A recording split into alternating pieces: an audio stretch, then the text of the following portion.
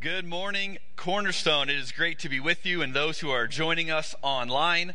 The last time I was here, we got snowed out. And so I was bringing my daughter with me this weekend, and she's like, "Dad, what are the chances that there's going to be snow tomorrow?" And I'm like, "Adeline, it's pretty low. I think we're going to be okay." So it's great to see you guys this time. It's my third time here. My name is Jeremy, and I'm excited to join in this series that you guys are doing. We're in a series called Relentless. See if I can get the slides going here.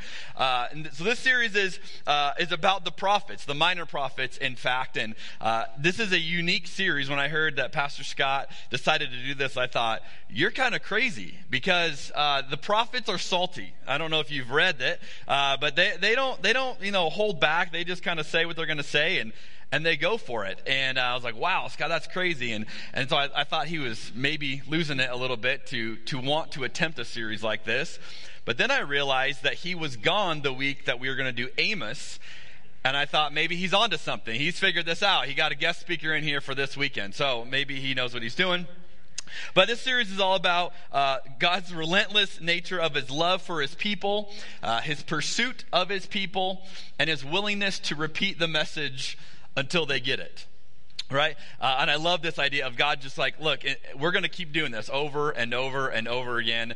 And I don't know about you, but I need those kind of reminders sometimes. I need a God that will be relentless with me. And that's what we find in the biblical view of God. Now, so far, if you've been in this series, you guys have covered Hosea and Joel. And today we're going to look at Amos. And so if you've got your Bibles, we're going to be in the Old Testament in Amos chapter 5. So I want to encourage you to go there, and tech team, if we can get the slides on this screen up here, would be awesome.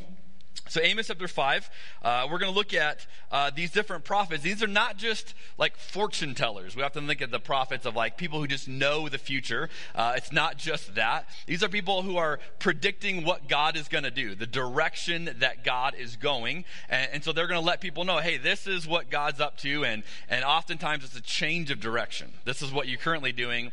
That is what God wants for you. And the prophets are going to predict that. Now, we're not always good at predicting what's coming next.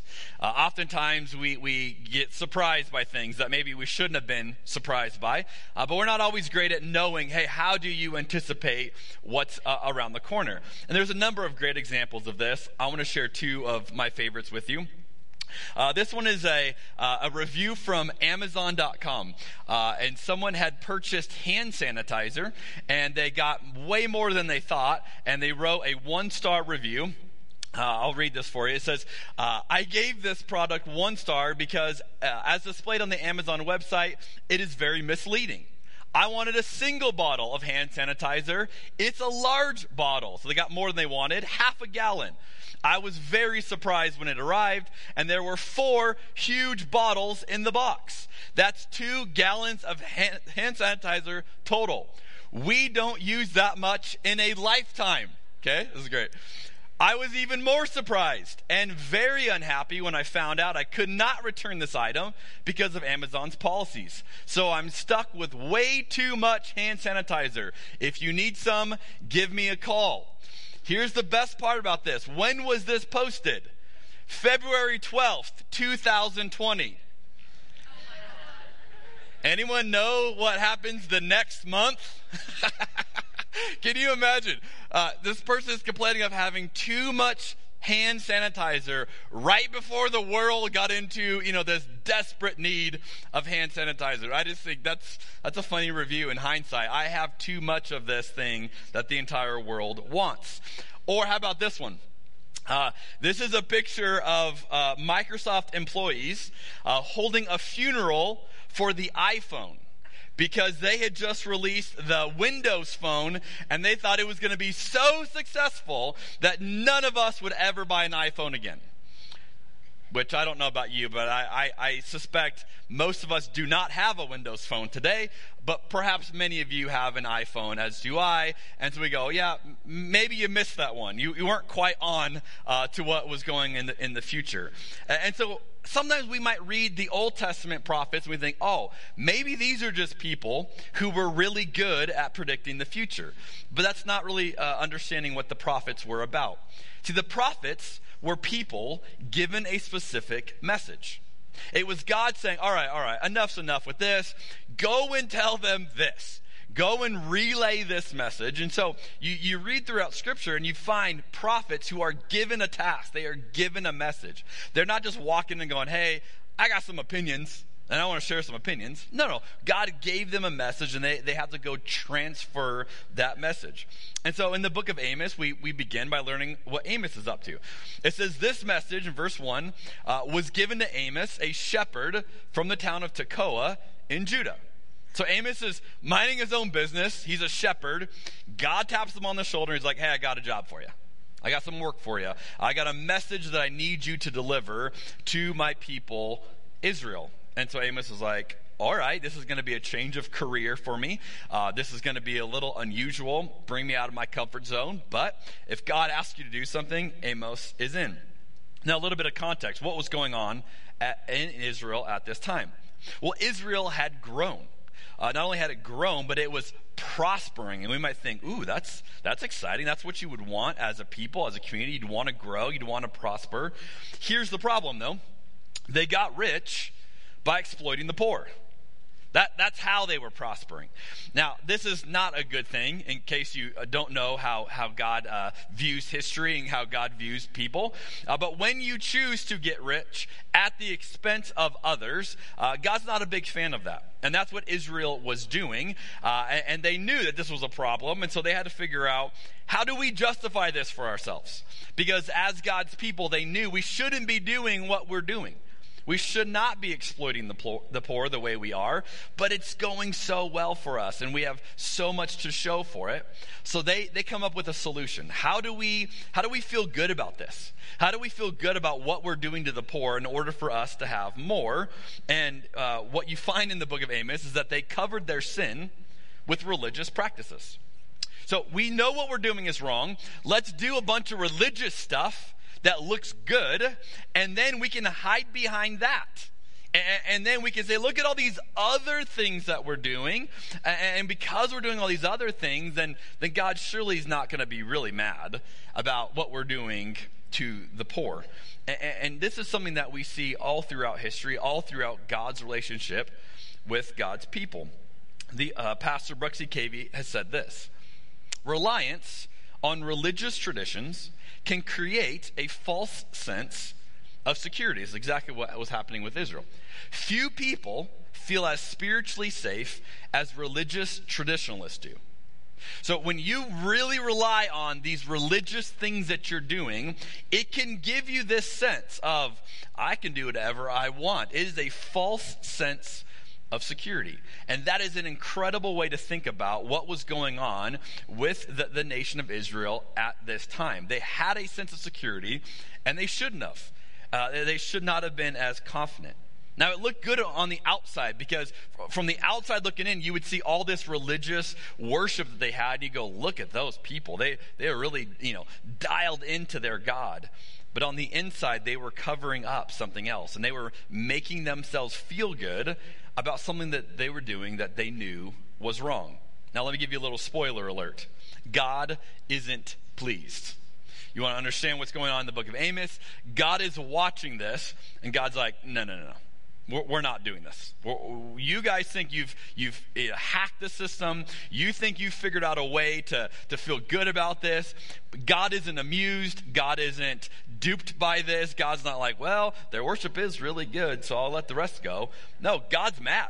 God's bothered by it so much that God sends Amos to go address it. Hey, Amos, you're going to have to go deal with this. And so there's lots we could look at in the book of Amos. I don't have time to show you all the chapters, but I want to go to chapter 5 because that's perhaps the most well-known section of the book of Amos. And as a little just chunk, this kind of speaks on behalf of the whole book, and it's an incredible passage. It's a really beautiful passage.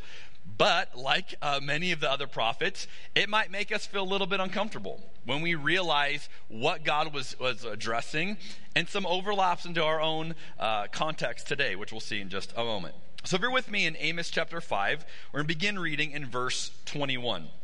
This is God speaking to the people of Israel. This is what God says. I hate all your show and pretense. the hypocrisy of your religious festivals and your solemn assemblies. Wow, God, how do you really feel? Like we couldn't figure that out. I will not accept your burnt offerings and your grain offerings. I won't even notice all of your choice peace offerings. Now again, in this culture, you would physically make sacrifices. You'd bring offerings to God. That was part of your worship. And God's like, I'm not accepting any of it. You can keep bringing all these offerings. None of it counts with me. I won't accept any of this. Verse 23. Away with your noisy hymns of praise. An interesting phrase. Away with that. I can't even stand to hear you sing anymore. I will not listen to the music of your harps. Instead, I want to see a mighty flood of justice, an endless river of righteous living. Now, at first, you may go, whoa, that's a 180 that happens in those two verses. But notice what God is saying. I don't want your worship. I don't want it, because your worship is hollow. It is simply covering up all of these things that you are doing. And he says, rather than all of that, rather than the offerings, rather than the songs, rather than all this stuff that you're doing, I would rather there be justice among you. I would rather there be righteous living, that you actually followed me in the way that you treated the people around you. And again, you go, wow, these are some strong words from God. Now I want you to notice, their sin and their worship were connected. That's kind of a strange idea, right? Their sin and their worship were connected. They were basically hiding their sin behind their worship. Or to say it this way, Israel used their worship to hide their abuse of justice. They link these together. We know we're abusing justice. We know what we're doing is wrong. Let's be really good at worshiping to cover it up. And so they had connected these two ideas. And few things are more appalling to God than this. Than literally saying, hey, I'm going to double down. Rather than realizing what I'm doing is wrong and stopping it, I'm going to cover it up with religious stuff. With worship. I'm going to cover it up with a fake expression to God.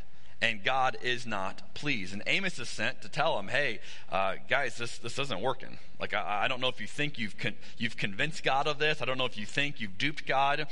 God isn't amused. He's not listening. He's not accepting any of this. God doesn't want this. Rather, he wants justice. And Amos gets to come and say, hey, I know everything looks good.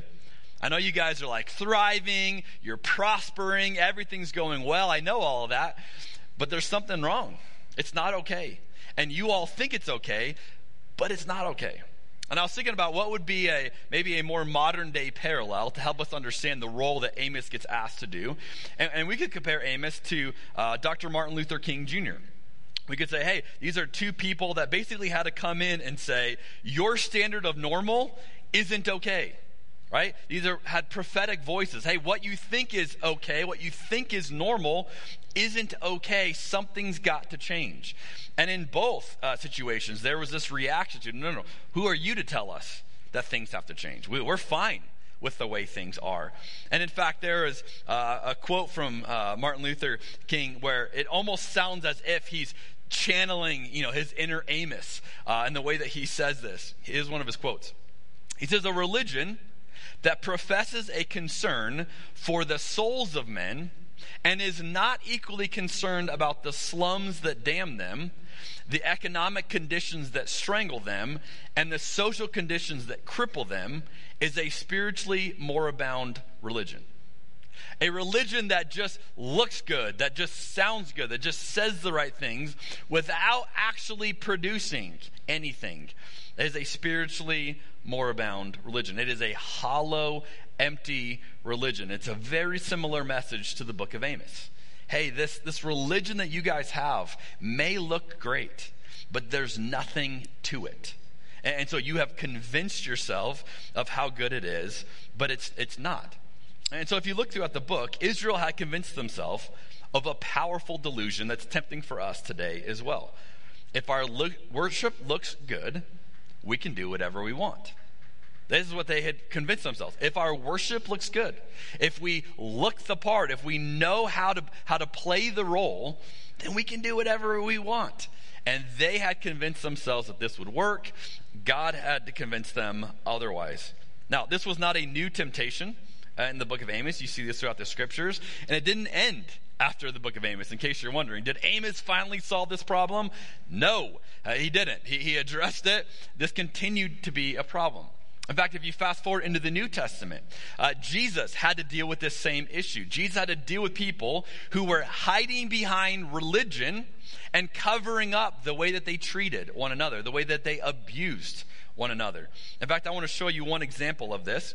In Luke chapter 6, you have Jesus dealing with religious people and dealing with the same exact thing that you find throughout the book of Amos. This is what it says in Luke 6, verse 6. On another Sabbath day, a man with a deformed right hand was in the synagogue while Jesus was teaching. Okay, the synagogue is where the Jews would come for worship. Jesus is teaching. This is a religious worship experience. They're doing it, right? And this guy is in there and he's got a deformed hand. Now, the teachers of religious law and the Pharisees watched Jesus closely. If he healed the man's hand, they planned to accuse him of working on the Sabbath. Notice this. Oh, if he heals this guy, we've got him. We're going to bust him. Why?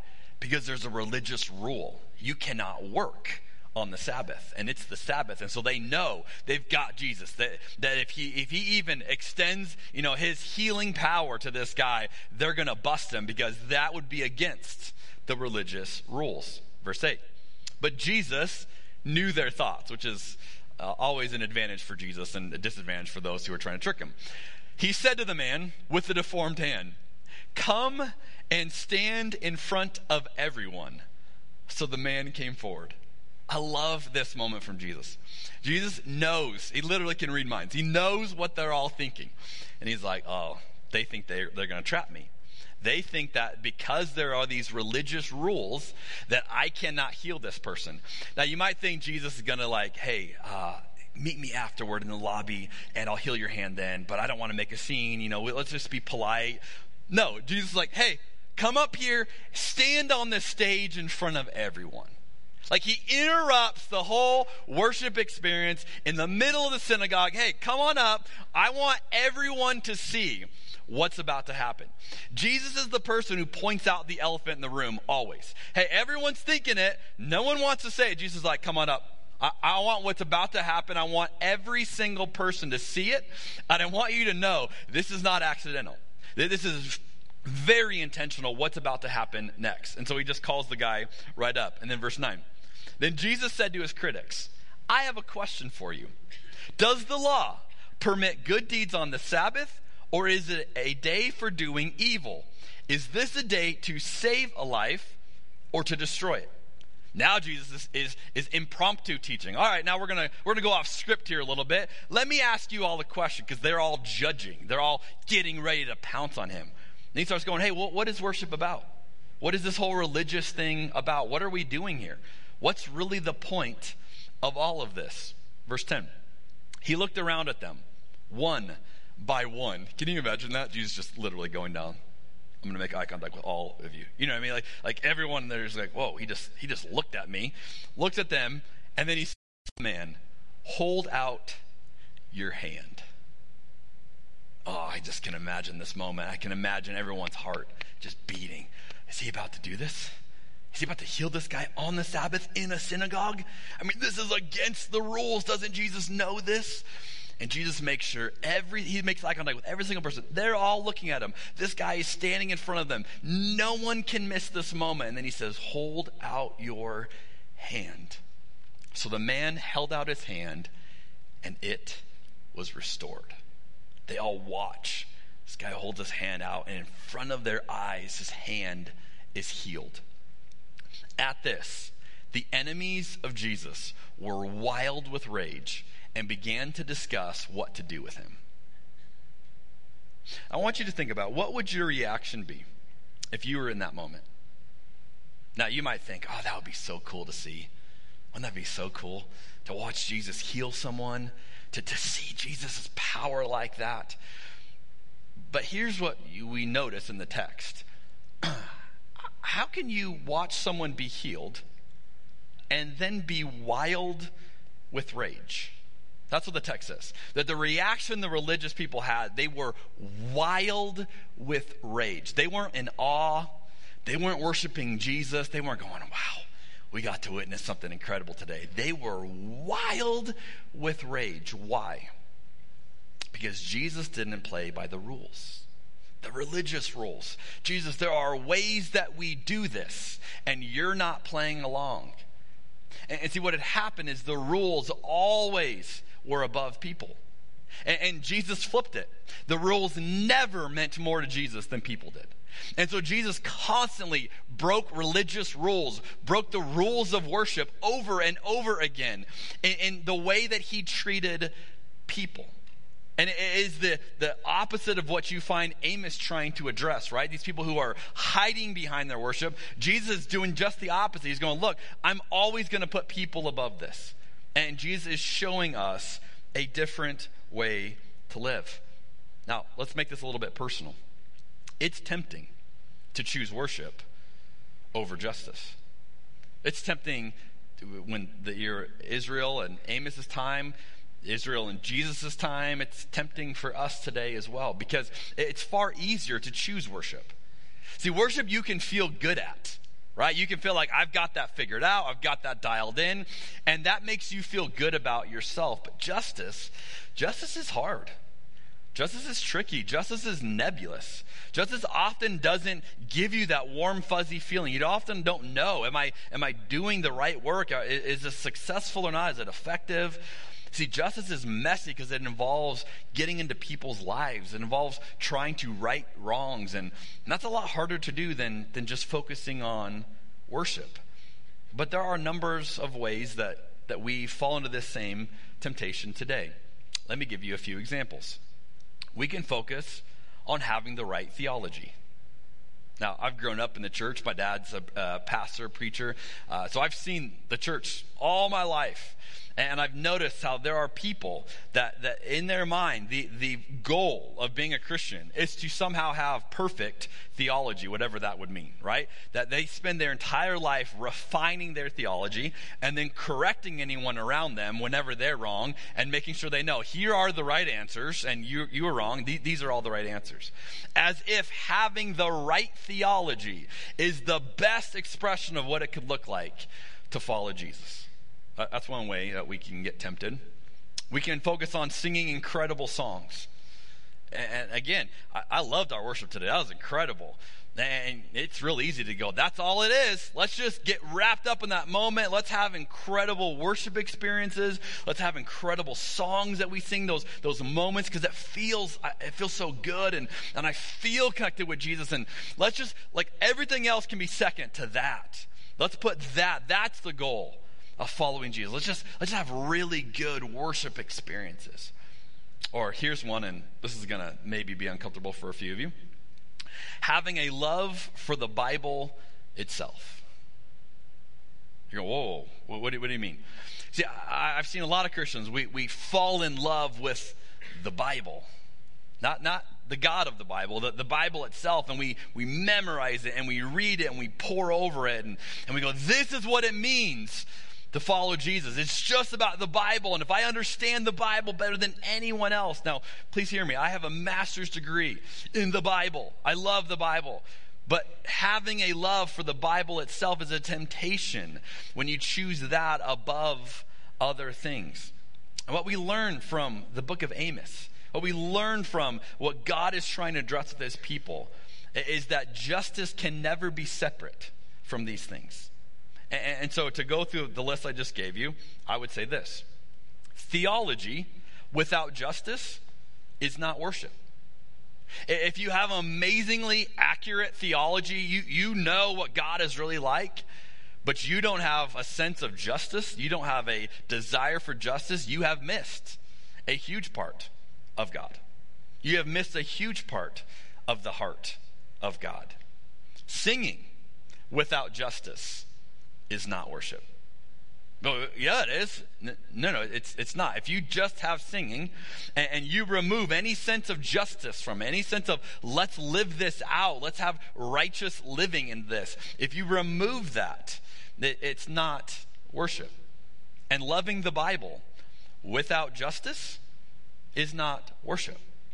Now, again, you see this all throughout Scripture, but this can be uncomfortable for us to say, well, all these things are good, and they are good. But if you remove them from the way that we live this out, especially for the marginalized around us, the hurting around us, the displaced around us, when you remove your sense of worship from that, you are missing something fundamental to the heart of God. Proverbs 14:31 says this: if you oppress poor people, you insult the God who made them. But kindness shown to the poor is an act of worship. You ever thought about worship in those terms? Kindness shown to the poor is an act of worship because God's heart is tied to them. God's heart is tied to oppressed people, to hurting people, to marginalized people. And when you love them, when you sacrifice, when you extend yourself in solidarity with them, it is an act of worship. See, the message we learned from Amos is still applicable for us today. And if you're taking notes, here's a big idea I'd encourage you to write down. That the people who worship God should be the people who care about justice. It should be absolutely connected. And again, if you read throughout the book of Amos, this is the point God's making. If you want to care about worship, if you want to care about God, that's awesome. Then you should also be the person that cares about justice. Those should naturally go together. And yet, unfortunately, oftentimes we don't associate those together. Those sound weird together. Like, why would you mix this and this? And all throughout Scripture, and particularly in the book of Amos, this is the point. Connect them. Do not separate these two. They go together, and they should go together. One of my friends, a pastor named Palmer, says this: in the end, we've manufactured a brand of Christianity that is safe, isolated, and dispassionate about the wrong in the world, so complacent people can be comfortable. That is incredibly convicting. We have created a version of Christianity that removes justice so complacent Christians can be comfortable. That was going on in Israel when Amos gets the task. Hey, go tell these people who are complacent, who are comfortable with what they're doing, that they shouldn't be comfortable. That is a false sense of security. As God says, I want to see a mighty flood of justice, an endless river of righteous living. So let me give you some next steps as you process. What do we do with a message like this? Number one, take a self-assessment on how much justice is a priority in your life. I think it begins there, to go, all right, God, let's evaluate how much do I currently care about justice work, and just do an inventory. Like, what are you doing in your life right now that you would say, this is justice? This is me working on behalf of those who are marginalized, oppressed, displaced, hurting. Like, what am I doing to be in connection with them? And just spend some time. And maybe you'll go, hey, there's some really cool things that I'm doing. And you might be able to make a list of some of those things and go, this is cool. Maybe you're going to go, I can't think of anything. I don't really know any way that I'm really connecting with people who are hurting in that way. And so maybe you go, maybe there's some room there in your connection of justice. You're here, you're at a worship service. That's awesome. So how do we connect this to the justice part, to the other part of what God is saying? How do we make sure we're not choosing this over that, the way that Israel was doing? Number two, pray about ways to get more involved in justice work today. The best thing I know to do is go, all right, God, what do you want me to care about? God, what am I not currently seeing? What am I not currently moved by that you would want me to be moved by, that you would want me to care about? And so just, you can pray, God, would you put someone on my heart? Would you put a group of people on my heart? Would you put a problem in the world today on my heart? Would you put something on my heart that is on your heart that you want me to be passionate about, that maybe I'm not passionate about right now? It's a great way to connect your heart to the heart of God. And again, you go, I don't know where to begin. Just ask God to show you. I think Jesus will show you all kinds of things all around you. You can find things down the street probably. You can find things in our state, things in our country, things in our world. You can go, hey, God, what do you care about that I could be more involved in? And I think God will answer that. And then 3, meditate and memorize Amos 5:24. What would it look like to have that in our minds that, hey, worship isn't just the religious stuff that we do, the spiritual stuff that makes us feel good. Worship is also justice. It is righteous living. It is when we live out this message because we know God's heart is connected to these people. So how do we keep that fresh in our minds? I want to close with something. It's a quote that the pastor Erwin McManus has said, and this quote puts this message into modern day context. And I love the way that we can see that these messages throughout Scripture, what the prophets were addressing, are parts of the human condition. These are not anomalies that one time, at one point in history, someone dealt with and has never dealt with again. These are things that we go, yeah, I can see that in my life. I can see how I deal with that as well. And we get to see how this message continues for us today. Here's what Erwin McManus says, and I'll close with this. 2,000 years ago, God started a revolt against the religion that he started. So don't ever to cause a groundswell movement against churches and Christian institutions that bear his name. If he was willing to turn Judaism upside down, don't think for a moment that our institutions are safe from a divine revolt. I am convinced that even now, there are multitudes of followers of Jesus Christ who are sick and tired of the church playing games and playing down the call of God. My travels only confirm that the murmurings of revolution are everywhere. I am convinced that there is an uprising in the works and that no one less than God is behind it. Will we be a part of it as well? Let's pray together. Well, Jesus, as we process through your heart for justice, may we find ourselves in the story of Amos. May we recognize how this is a temptation for us as well, to choose worship over everything else. And yet, may we be the ones who choose worship and justice, because we know that's where your heart is. We know that's what matters most to you. So may we be the ones who live differently, who treat others differently, who care about people differently, precisely because of our worship. May it never just be about singing or about Sundays or about something that we do that gives us a false sense of security, but may it naturally be a part of our life, of how we tap into your heart, of how we care about the people that you care about. And so may you give us a robust understanding of worship, of what it means to live righteously, what it means for rivers of justice to flow. May we be the people that make that happen. We pray in Jesus' name. Amen.